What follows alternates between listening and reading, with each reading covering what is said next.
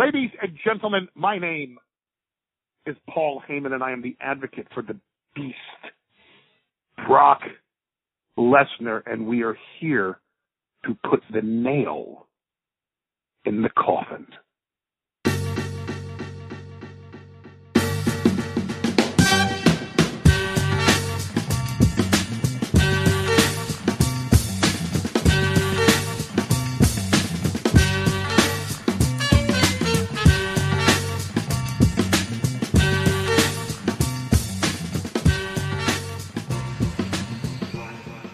Welcome to The Nail in the Coffin. I am Tom Valentino, joined as always by Travis Hewley. Trav, how you doing tonight?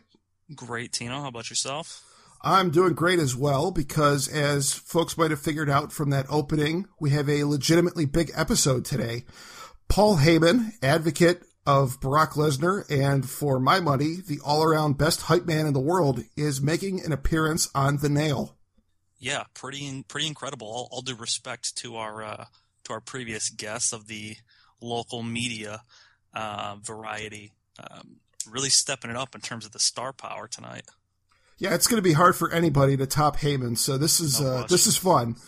No question. But yeah, if you're a regular listener, this episode is definitely going to be a little bit different from what we normally do. And if you're checking out our show for the first time, and I suspect that will be a lot of you, we're a Cleveland sports podcast. We talk Cavs, Browns, Indians, Buckeyes, whichever team's in season or making news, and we do it once a week. We've got a website where you can catch all our episodes, thenailpodcast.com. And if you like what you hear, you can always subscribe to our show on iTunes. Just search for The Nail in the Coffin. But as I mentioned, this week, we're branching out from sports and into the world of sports entertainment because on Sunday in downtown Cleveland here at the Q, WWE is going to be in town for its Fastlane pay-per-view event. And I was able to convince the News Herald, our local newspaper here on the east side of town, my former employer, Travis, your former employer as well. Absolutely. They gave me the go-ahead to write a feature story for their entertainment section, previewing the Fastlane show.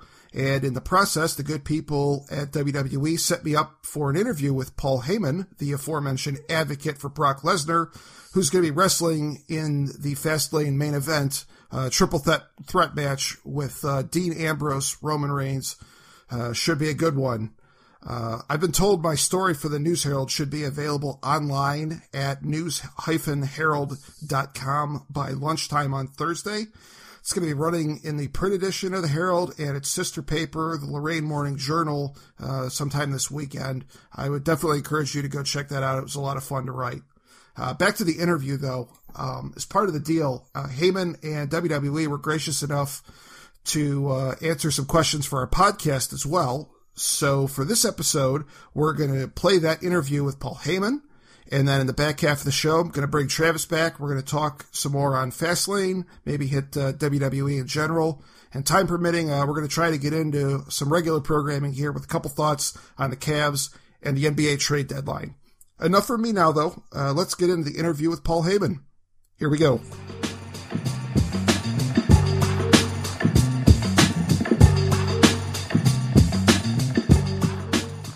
Paul, just help set the scene for me. Can you tell me where you're calling from today? Any interesting things that you're working on? The call today is happening from my office in New York City. I run and co-founded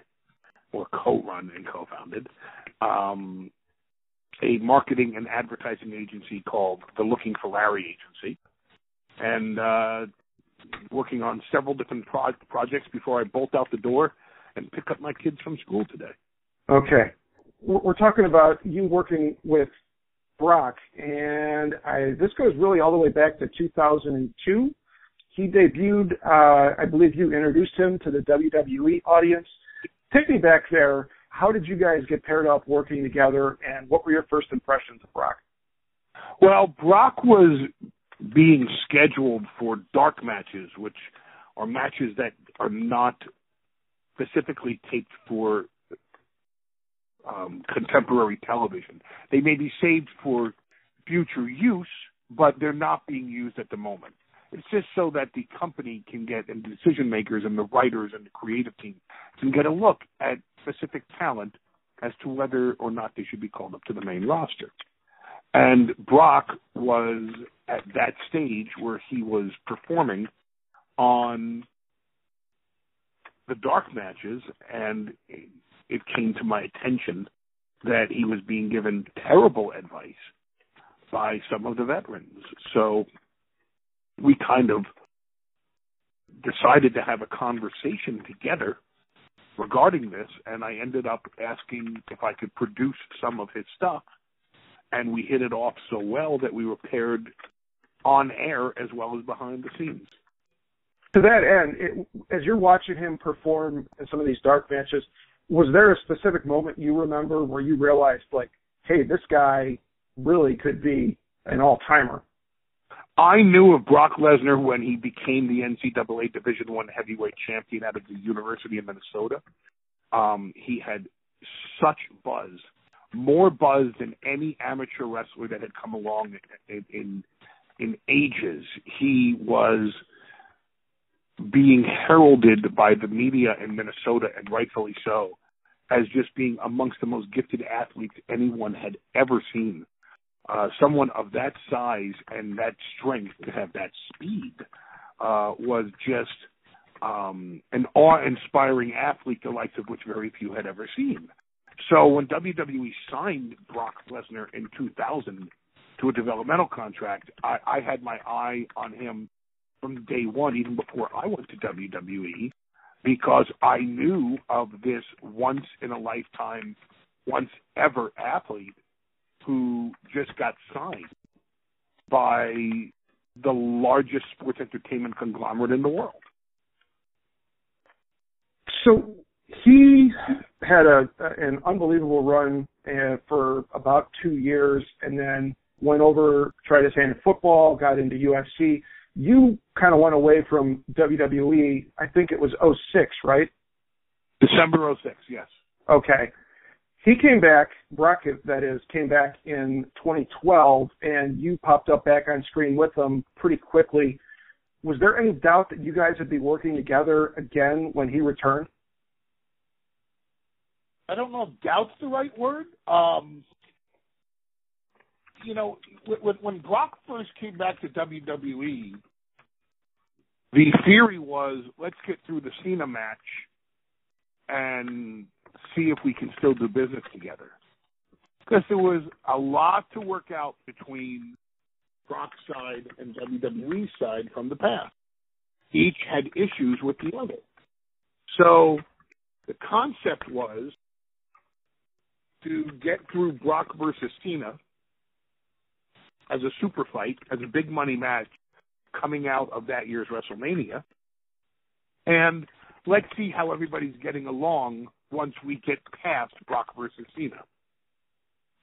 Well, it seems like everybody's been pretty happy since, because here we are almost 4 years later, and Brock's still working, and you're still with him, and got a main event coming up here in a week and a half. Fair to say? Oh, yeah. You know, I'm still surprised to this day how long this run has lasted. It was originally only supposed to be 1 year for both of us. And, you know, things were just working to everybody's advantage.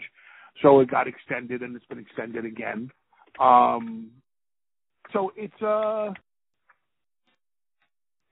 very unique situation in that nobody could have foreseen this to be the future. Certainly WWE didn't think it. But certainly Brock didn't think it, and I can assure you I didn't think it either. So it's been a pleasant experience, I think, for all parties, because it's a pleasant surprise of the longevity that it's garnered. He's got unique was the one word that you threw in there. He's got a pretty unique deal where I think since he's been back, he only works select pay-per-view events and occasionally a live event that's not televised once in a while. I don't think he's been on free TV really at all since he's been back, especially with guys like some of the other veterans that have been around and kind of dialing back their schedules a little bit, I think, like The Undertaker. You look at Brock as like the last truly great, unique, special attraction. Not the last, because what will John Cena's schedule be in 10 years? What will Randy Orton's schedule be in 10 years? What will Triple H's schedule be in 10 years? I bet you Vince is going to wrestle in his 80s. So I can't say that Brock is the last great special attraction. I think we're entering a period of the business where there are going to be more special attractions, because there are just so many legends and great legacy performers that are available to come back for a match or two or three when it makes sense, when the story is right, when the circumstances are correct, when the audience is willing to pay to see it. So the last great, no. A great, absolutely. He's such a unique talent, and it just seems like his matches have a completely different feel from anybody else that you watch, just in terms of his size and athleticism and all the same stuff that really caught your eye back when he was still wrestling at Minnesota. And I think a lot of people, myself included, would put you in a category where you're on a level verbally and delivering those interview segments that are really unlike anything anybody else is doing. Just in your words, you guys as a tandem, what sets you apart and makes you guys special and unique, engaging for fans? I think the Brock Lesnar, Paul Heyman dynamic is that at the core, we're authentic. Our bond is authentic. He is an unrepentant, uncaring God of retribution, but yet you can always see on television he cares for his advocate. My character is at times the slimiest backdoor manipulator in the history of WWE, but you can tell he has his client's interest always at heart. And that is quite authentic about us, in that our bond is very real, our friendship is very real, and you can tell by what I say, I am absolutely the biggest Brock Lesnar fan on the face of the planet. I have such admiration and respect for his ability, for his skills, for his performances, that I am in awe of the fact that I have the word privilege is overused, but I have the honor and the privilege of actually describing his capabilities to a mass audience and try to convey to them the enormity of the talent that stands before them. On the flip side, you can tell he's thoroughly entertained by what I say about him, because he never knows what I'm going to say. He never asks me, ever, and he enjoys listening to it while he's out there live with the audience. So we have a truly genuine mutual admiration society, though I would suggest I admire him far more than he could ever admire me. If you don't use that one on your podcast, Joe Villa was right about you. I'm going to use that in the podcast and in the feature story in the paper, and I might even tweet it and broadcast it on Facebook and Instagram and everywhere else I'm lurking. So I will promise you, out. Yeah, I'm going to get the most out of that one. This is Brock's first actual match. I know he's appeared in Cleveland on Raw, doing some interviews and other things, but I think this is the first time he's actually wrestling a match in Cleveland since 2003. For people that are buying a ticket to the show next weekend, what can they expect to see in a big fight atmosphere that's known as a Brock Lesnar match? By its very definition, a Brock Lesnar match is a big money match. You are seeing something that will be discussed many years from now. You are seeing a once-ever athlete in action in his prime at his best. Imagine if you could go back in time and see Bob Feller. That's a good reference for Cleveland, isn't it? Absolutely.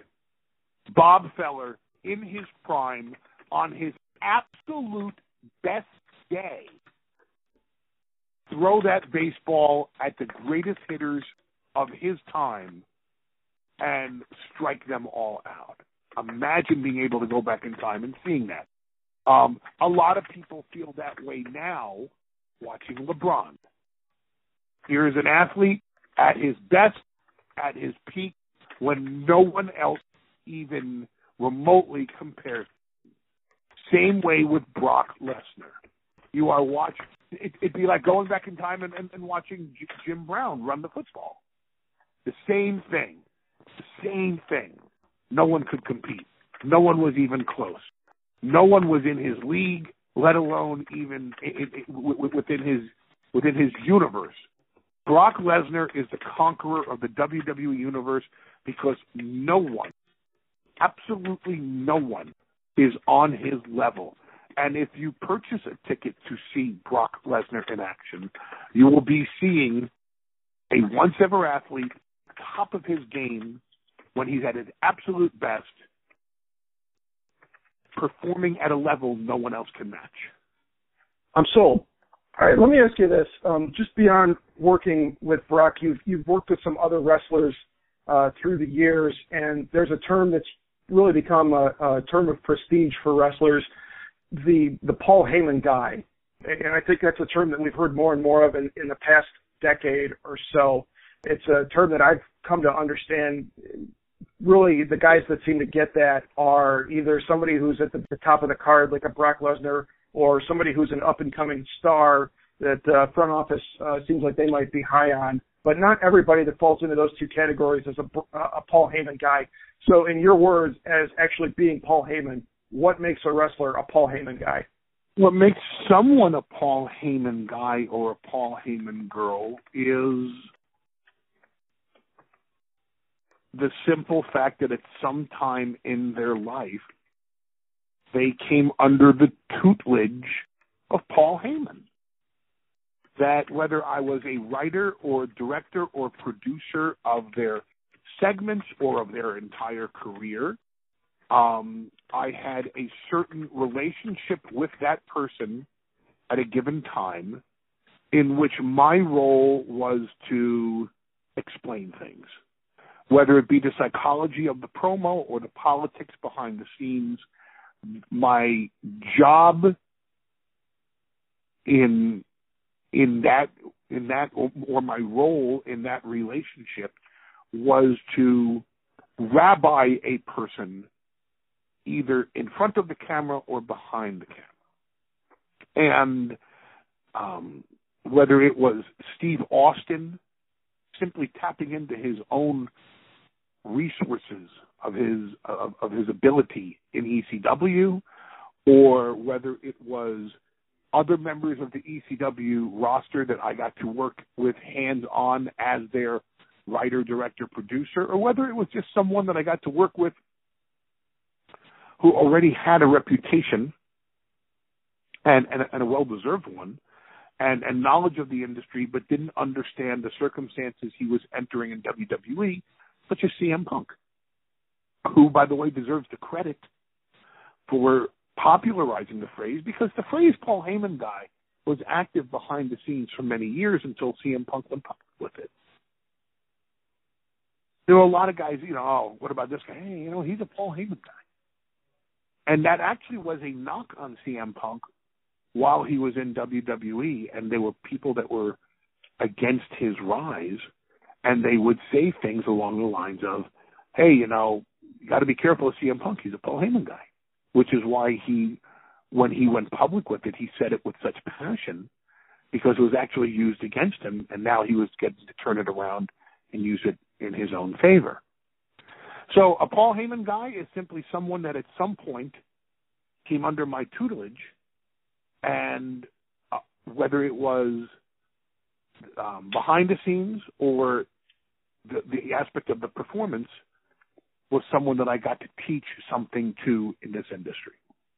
Okay, well, to that end, are there performers and people within the company who have lobbied behind the scenes? And you don't necessarily have to name names if you don't want to, or you can. That's your call. Are there guys that have made that push to try to get to work with you? And conversely, are there talents that you've seen that you're like, I want to work with that guy, or I want to work with that girl? I can't imagine a situation where someone would come to me and ask for advice and I wouldn't be flattered enough to take them up on the invitation to do so. I can't recall ever turning somebody down that would come and seek advice, because when I was a kid in this business, and I'm talking about going back to when I was a 15-year-old photographer, let alone a kid who broke in at 21 as a performer, I don't recall any veteran who turned me down when I asked advice. I am the beneficiary of some very generous people who took time out of their lives to educate me on this industry. So my responsibility in giving back and in passing that knowledge down is that if anybody comes up to me in that locker room and says, hey, could I bounce some things off you? Hey, let me seek your advice on this. Let me get your opinion on this. It's my obligation and my pleasure to work with them on that basis. Are there any performers, past or present, from any point of your career who you haven't necessarily represented on screen, or you haven't worked with behind the scenes, or you didn't get a chance to when they were there, that looking back you're like, wow, I really wished I could have had that opportunity? Well, on a purely selfish basis, I'd like to be Vince McMahon's business manager so I could take a piece of the action.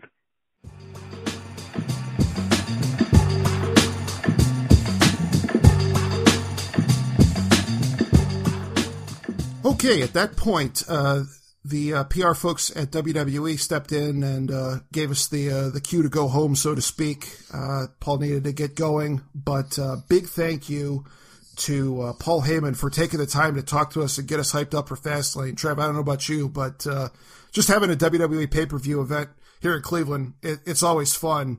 But knowing that we got Brock Lesnar on the card with Paul Heyman here, it has me even more excited. Yeah, it definitely brings a little more attention to it. I think I actually went to a pay-per-view there probably, when was the last one that was here? Probably 2 years ago? The last WWE pay-per-view in Cleveland, I believe, was in December of 2014, so it was about 14 months. Okay. Yeah, one of my friends got tickets to that, and we went, and it was a lot of fun. There wasn't a ton of star power, if I remember correctly, and admittedly, I go through phases where I'll follow WWE pretty closely and others where I have no clue what's going on.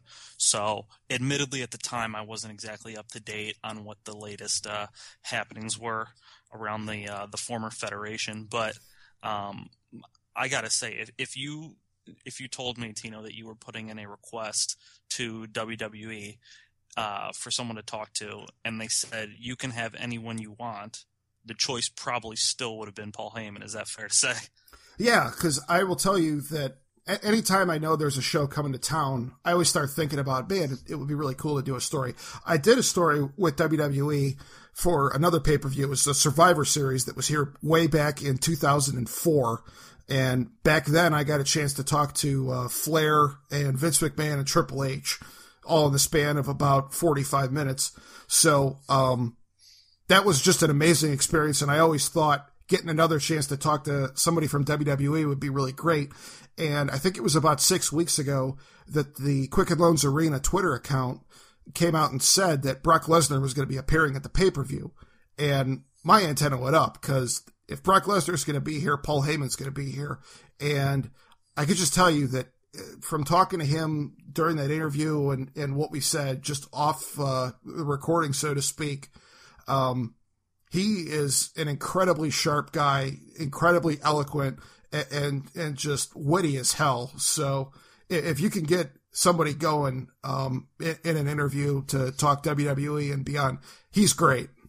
Yeah, absolutely. And I think probably the biggest theme I took from it is I mean, if you see him on TV, he's as arrogant and braggadocious and admittedly kind of a bit of an asshole, as you'll find. And I guess this interview sort of showed that's purely character. He's definitely still selling.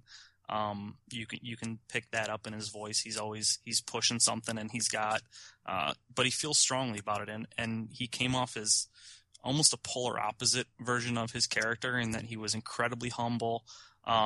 He mentioned once where, if people come and ask him for his advice, not only does he willingly offer it, but it flatters him that people come to it. So it seems like he's pretty grounded, and I think that probably goes back to his roots where he started, where he was in ECW, which was a much lower tier than WWE, and he's really worked his way up, but he seems to have kept himself kind of tuned in to where he was before and sort of how the business works, and not letting that go to his head, all the success that he's had.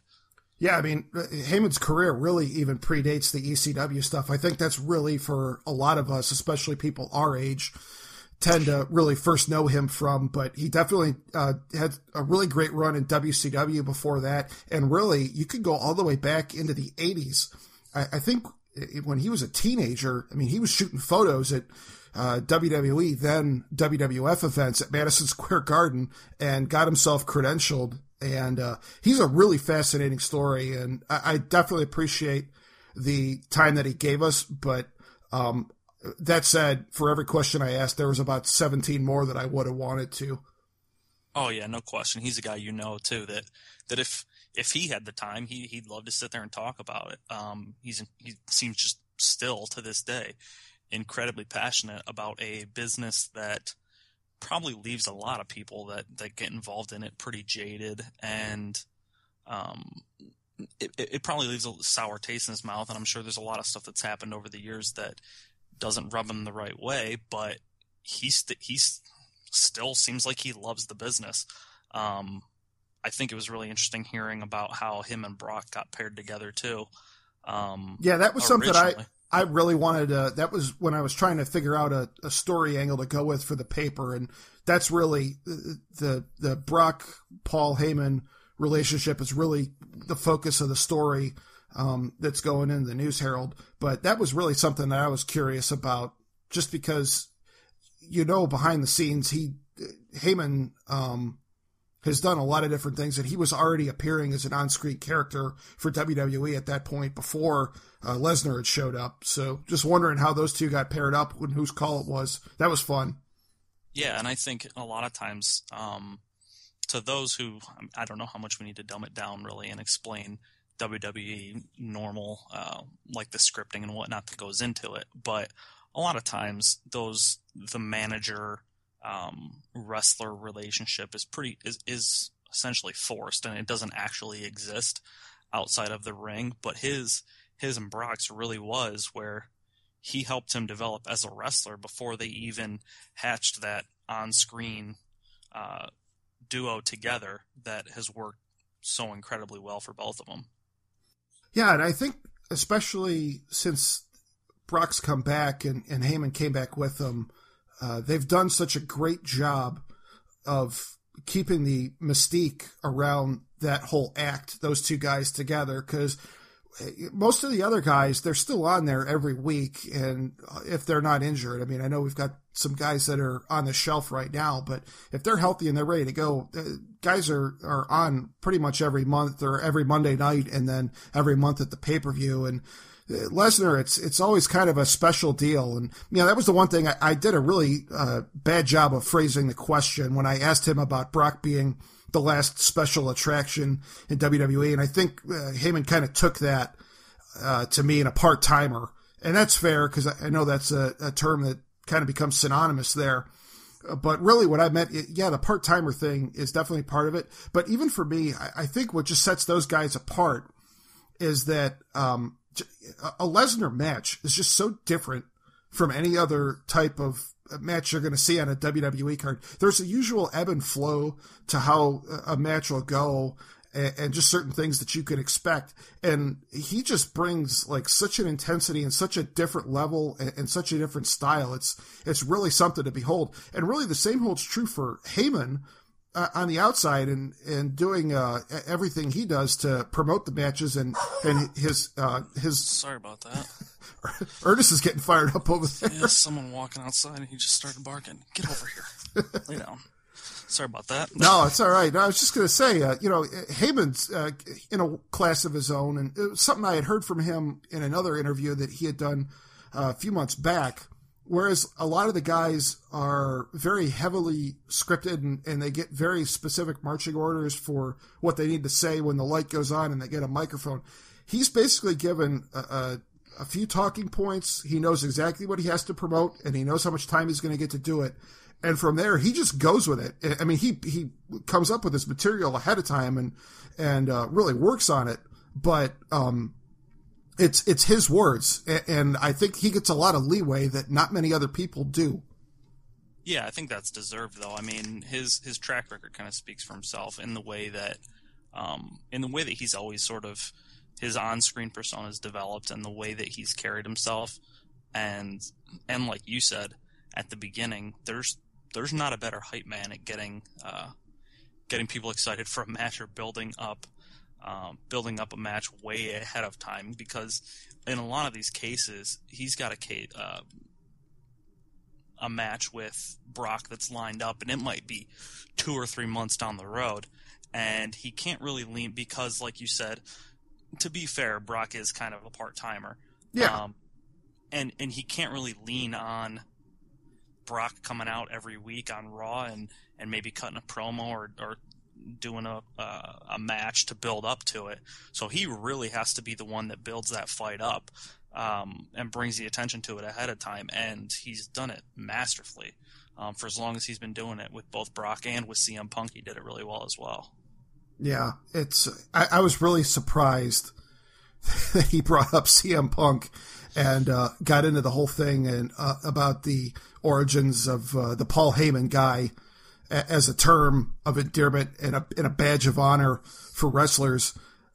Just given the less than amicable split between Punk and WWE, and after our interview wrapped up, Heyman was kind of joking with me that, oh man, as soon as I bring up Vince's name, the PR's got to jump in and they got to cut me off. They don't want to hear that. And right. And I told him, I said, I got to be honest, as soon as you brought up CM Punk, I thought we were done there. So, yeah, Punk's a good case study, and just the whole, I guess, the Paul Heyman guy term in general. That was something that I wish we could have gotten into more, because he's worked with a lot of guys, but Lesnar is just really, I think those two as a pair, it's just a whole different level. It's hard to envision either one right now in the WWE without the other there with them.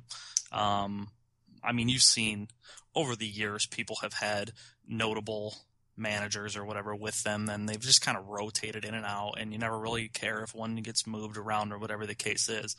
But it would be really difficult to envision that a split up of those two, just because they do seem like, I mean, they have their skills play very well into each other in terms of what they bring to the screen, and the relationship doesn't really feel forced to me. Obviously they're both playing roles. They are both characters. But ultimately it feels like they play really well off of each other, even though admittedly Brock doesn't do a whole lot when he's on screen. He's a pretty quiet, brooding guy who just comes out and occasionally kicks the hell out of everybody. Yeah, I was going to say, he doesn't do much on screen until the bell rings, is what you're saying. Exactly. He's not a talker. He's not real demonstrative. He's not like Stone Cold Steve Austin or The Rock or Triple H or the guys that you typically look at as like the icons of the last, 15, 20 years. But he absolutely has worked his way into that realm, and I don't think that's even remotely possible if he doesn't have Paul Heyman in his corner. Yeah, because just for people that don't follow WWE as closely, and if you're still dialed into us here, God bless you, it's common a lot of times, and it was especially more so back in the day, that when a new wrestler would come in, if he wasn't necessarily as polished with his interviews and as comfortable on the microphone. You get paired up with a manager to kind of do the talking for you, and then the natural split happens. And truth be told, I mean, back in the early 2000s, I think about a year and a half after Lesnar came on board and debuted in WWE, he did split from Heyman for a little while. And so it was kind of a reunion of sorts to see them working together again. But just kind of the way they got it down now, like you said, I just can't really imagine a scenario where they're not sticking together for the long term. I just don't think anybody wants to see that. Yeah, and I think probably maybe the biggest difference I noticed, I think on screen a lot of times while Heyman is absolutely pumping up Brock as the beast, as he calls him so often, it can almost get the feeling that like Heyman's character almost feels like he made Brock who he is. But when you listen to Heyman talk in that in the interview, he's pretty candid in that he really admires Brock for basically his work ethic and the kind of guy that he is, and what sort of how he's dove in head first into everything he's done, how he was an excellent wrestler, like a college wrestler. Right. And then he was able to, I mean, he tried out the NFL. It didn't stick, obviously, but he's that talented, but he also has an incredible work ethic. And you can tell that Paul Heyman really does look up to him just as a guy. And I think that's probably the biggest reason they work so well together, is because they have that mutual respect that admittedly a lot of times the wrestler probably doesn't look at his manager, quote unquote, that way. Yeah, it's just different and it's unique, and it's really why I wanted to talk to him, and it was fun. So he also threw in a Bob Feller shout out. How about that? He knows his audience. He knew he was talking to somebody in Cleveland. So absolutely, yeah, that was fun. Absolutely. Well, I can say, like, I've always liked him in terms of his entertainment value. I love watching the guy, but it wouldn't have surprised me if he was a bit of an asshole, like off screen as well. But it didn't. I didn't really get that vibe at all from listening to you talk to him. No, he was a super great dude. Very into what he's doing, and very happy with where he's at. That was the general vibe I got from him, and enjoying his work, which, I mean, I think that's something that we all hope for in life. So, all right. Hey, listen, any other thoughts on Lesnar, Heyman, Fastlane, WWE? No, I mean, awesome poll getting him on. Thank you, man. It was fun. Great job interviewing him. I know it's probably a little higher profile than maybe we're used to, but I thought you did a great job. And it was, while admittedly, like I said, I'm not as into WWE as I once was. He's one of those guys that it's always interesting to hear from him. And, to sort of see a different side of him was awesome.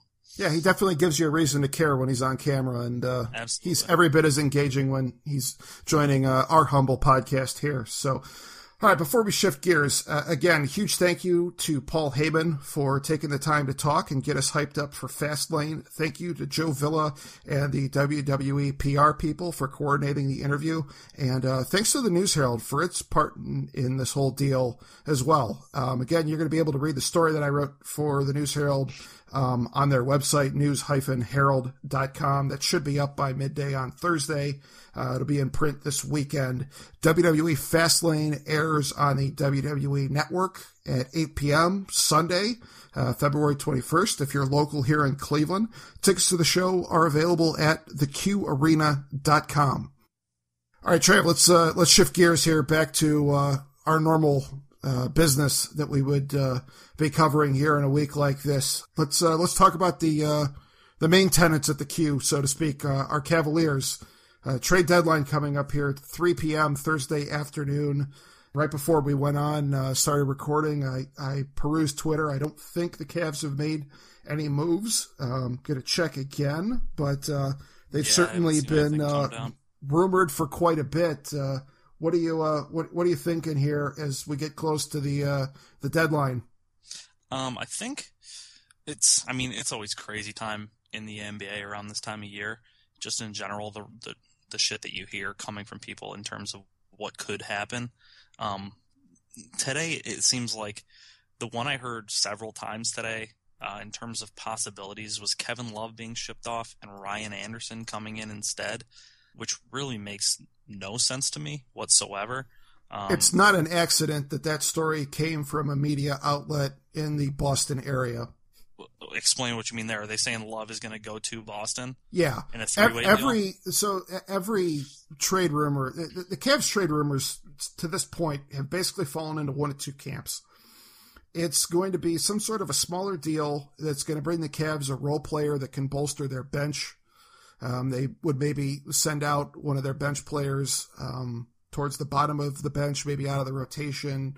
You look at a guy like maybe an Anderson Varejao. I know I've seen Mo Williams' name thrown out there a little bit. And some of the proposed trades I've seen online have even thrown in like a Jared Cunningham, the reserve point guard. So small type of deals like that. The other type of deals that you're seeing a lot of right now are these crazy trades that are three-way trades. Inevitably, it's a three-way trade that involves Kevin Love ending up on the Celtics. So basically, it seems like the Celtics, they were hell-bent on trying to get Kevin Love last summer when he was entering free agency. Kevin Love signed with the Cavs or agreed to a deal with the Cavs and then signed it first day that he could. So he was off the table immediately. So ever since then, there have been rumors starting to perk up again that Boston, sensing that Love might not be best fit right now in Cleveland, this is their opportunity to pounce. So you start seeing all of these crazy rumors floating around that the Celtics want to get Kevin Love. The problem, though, is the Cavs have made it by all the reports that have come out.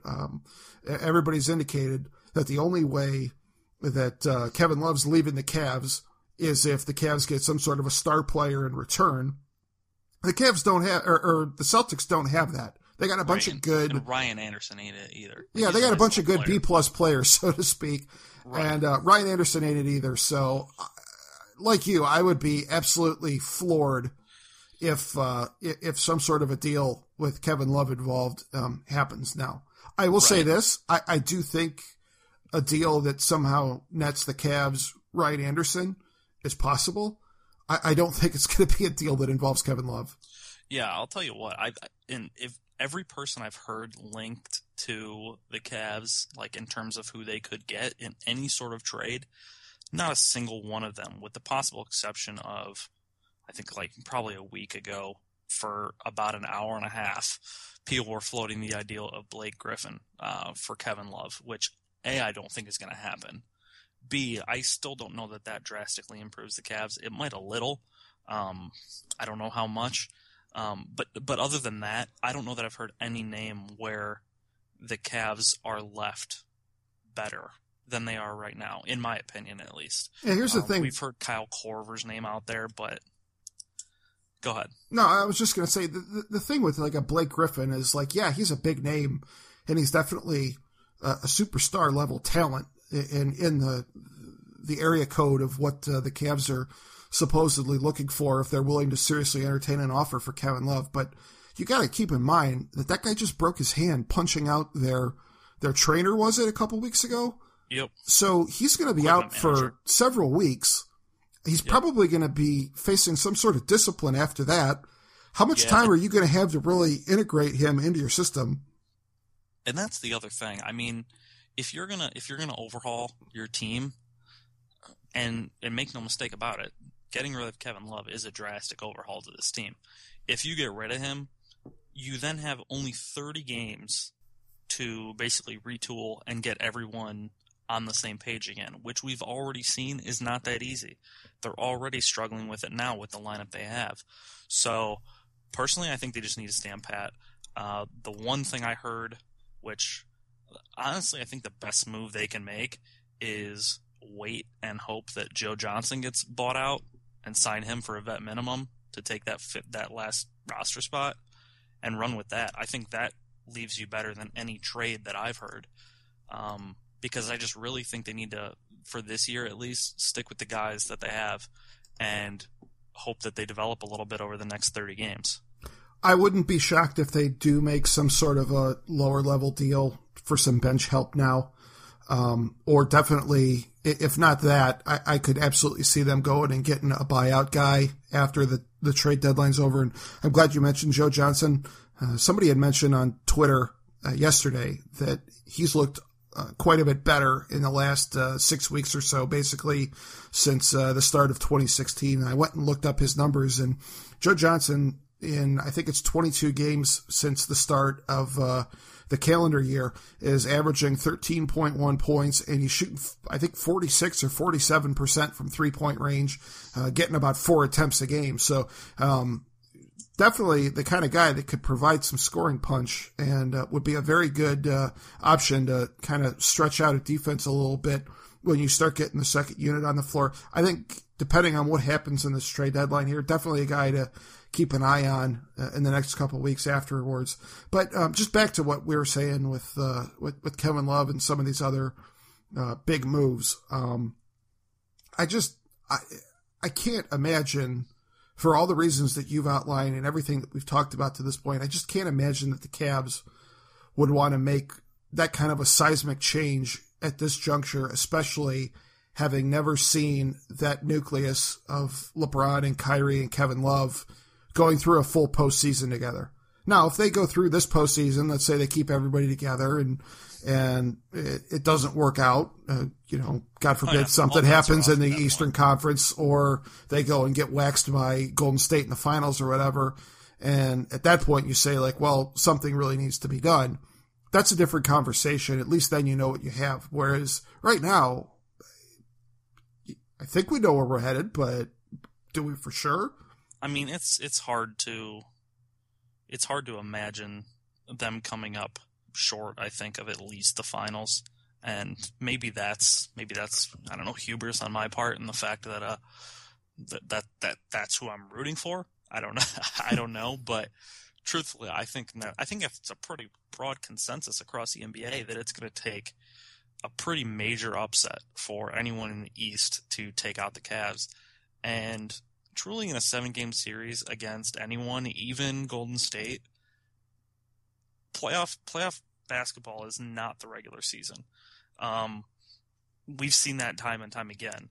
And so while I wouldn't necessarily call the Cavs a favorite, if they were to go into a series against Golden State, they still got a puncher's chance. And in my opinion, they still have the best player in the league. So if you're sitting where they are, I like I said, you kind of just say, I would like to just see them stand pat, sit where they're at, go with the guys that they have, and let the cards fall where they may. If that doesn't work out, then yeah, address it in the offseason and see what you got to do to turn it around. One last thing with the trade deadline and some of these rumors that we've been hearing about. What do you make of the rumors that Shump is available? Iman Shumpert might be somebody that the Cavs would be willing to deal? See, the problem I have is that, in theory, he's a guy that you have to have, especially if you're going to be playing a Golden State. He's the guy he's the type of player that you absolutely need. You need that perimeter defender who can guard, who can cover any guard. And so while in theory I say no, that's a horrible idea to move him, without knowing what they're talking about getting in return, there's no point, That's the problem with discussing trades when you only know one side of them.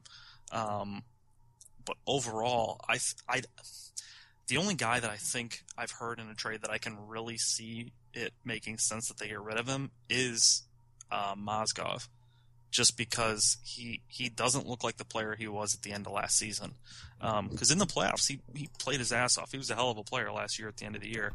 And we just haven't seen that yet from him. But in terms of Shump, it doesn't make sense to me because he fills a role that nobody else on the team really does, and a role that's incredibly important if you are going to contend with the Golden State. Yeah, it's just strange. I have noticed a couple of games recently, and I think it was was it Charlotte? Did the Cavs lose at Charlotte a couple weeks ago? Yes, they did. Yeah, I think it was that one where I definitely noticed on more than one occasion it seemed like Shump was asleep at the switch defensively, which I was kind of shocked by because his calling card has been his defense. And really, I mean, he's had a few plays this year, like especially like in that win at Dallas last month. That he's had some really brilliant plays, so it's been very hit or miss. And I don't know. I wonder if it's just a matter of just not focusing and just the grind of the regular season and kind of waiting for the games that matter in April or what. But I would. He's another one that I would be less surprised, I guess, if he was traded than if it was like a Kevin Love type trade. But even still, I can't see them making a deal without having somebody really exceptional lined up to fill in that void, because he definitely was very useful and productive in the playoffs last year. And I think you would have to trust that he would, rise to the occasion again. I mean, I think we do forget he missed the first month plus of the season, and he's still catching up a little bit, I think. So yeah, absolutely. And I think the way that he plays, like his style and what his strengths are, that translates to postseason basketball. It absolutely does. And at the same time, it can maybe lend itself to not going 100% every night during the regular season. I don't think you're going to see him taking nights off during the playoffs. But if you see him moving a little bit slower, maybe not being as aggressive during the regular season, you kind of have to take that because, like you said, he's probably still getting his legs back. And overall, when the lights are on at the end of the season and you need him to be his normal self, I think you can trust that he'll be there. The way that he showed up last postseason, you sort of know what he's capable of, and you can expect to see that every night when you need it. Yeah. Last one I'm going to throw out at you here, and then we could go ahead and get out of here, was Woj, Adrian Wojnarowski of Yahoo, and he now runs his own vertical in the Yahoo Sports world called The Vertical. He of the Woj bomb? Yes, the gold standard of reporting in the NBA.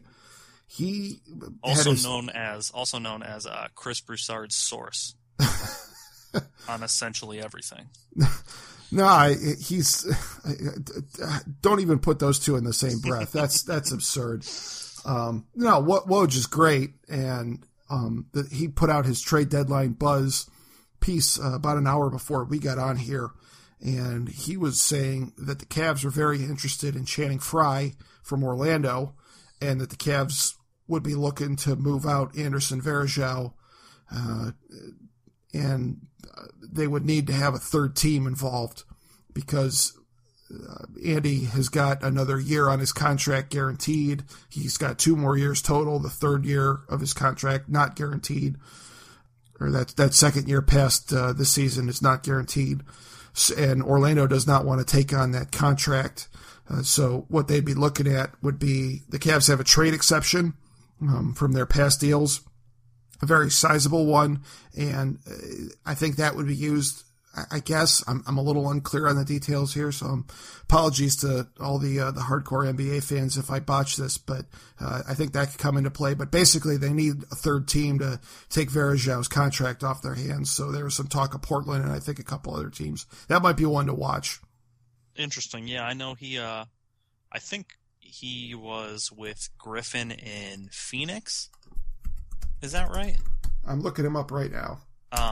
I think he was with Griffin in Phoenix, so I believe Griffin has a bit of a background with him and has liked him traditionally. So that would be an interesting one. I think he could fit. But yeah, that Varejao contract is not going to be easy to move, I don't think. Yeah, so he was. This is his second year in Orlando, and before that, 1, 2, 3. He's played 4 seasons. He did play 4 seasons in Phoenix, and he looks like he missed a year there a few years ago. But yeah, this year, he's shooting 40% from 3-point range. Yeah, he's the kind of guy that I think would kind of fit into that Kevin Love mold a little bit, and that he's that prototype stretch 4, in that he's a forward, a power forward who can also shoot from the outside. So I think if you're looking for a very productive piece to add to the bench, give the Cavs a little bit more depth and a few more options to work with, he'd be a great fit to add on. Yeah, I think so too. I mean, obviously, it's all going to depend on what they're giving up, but and from sort of a emotional, selfish standpoint, you'd hate to see the Cavs get rid of Verjao and then go win without him. But it's the NBA. It's big boy basketball. So if that's what it takes, you got to do it. But I think a lot of Cleveland fans would probably be a little disappointed by that one if they weren't able to reward Andy for his time here. Yeah, definitely a sentimental attachment. I think I read today Verjao is now the longest tenured athlete in Cleveland. No kidding. Yeah. It was fun. It was funny because the year after LeBron left, the wife and I were down at a game, and we were looking to get some new jerseys, and I made the brilliant decision to get a Boobie Gibson jersey. Oh, nice. Yeah. Strong move. Yeah, it's still sitting in my closet where it has been pretty much for the past 4 years untouched. But the missus bought, or she wanted to get a Verjao jersey. And I'm like, all right, you can, but just, I know the Cavs are looking to rebuild now. And at that point, he was probably our most tradable asset. And I just figured at that time, there's no way in hell this guy's going to be on the team for very long. She got the jersey, and lo and behold, here we are. Still kicking. 5-6 years later, and that jersey's still legit. So nice. Beautiful. Yeah. So we'll see what happens. Nice. All right. Let's wrap it up. Just want to thank everybody for checking out this week's episode. Reminder, as always, you can listen to all of our episodes on our website, thenailpodcast.com. iPhone and iPad users can subscribe to our show on iTunes. And if you're on Twitter, you can follow us at The Nail Podcast. So if the Cavs do make any big moves by the deadline on Thursday afternoon, we might be back with a special episode this weekend. If our schedules allow it, we'll see what happens. But otherwise, we will be back next week. So for Travis Hewley, I am Tom Valentino, and this has been The Nail in the Coffin.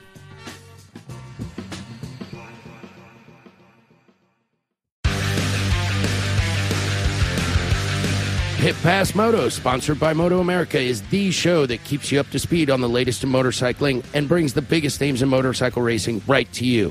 From candid interviews with the top names in racing to providing insights into the trends and trendsetters driving the motorcycle industry, we have you covered. New episodes are available every Thursday at pitpassmoto.com and on your favorite podcast app. Ride on!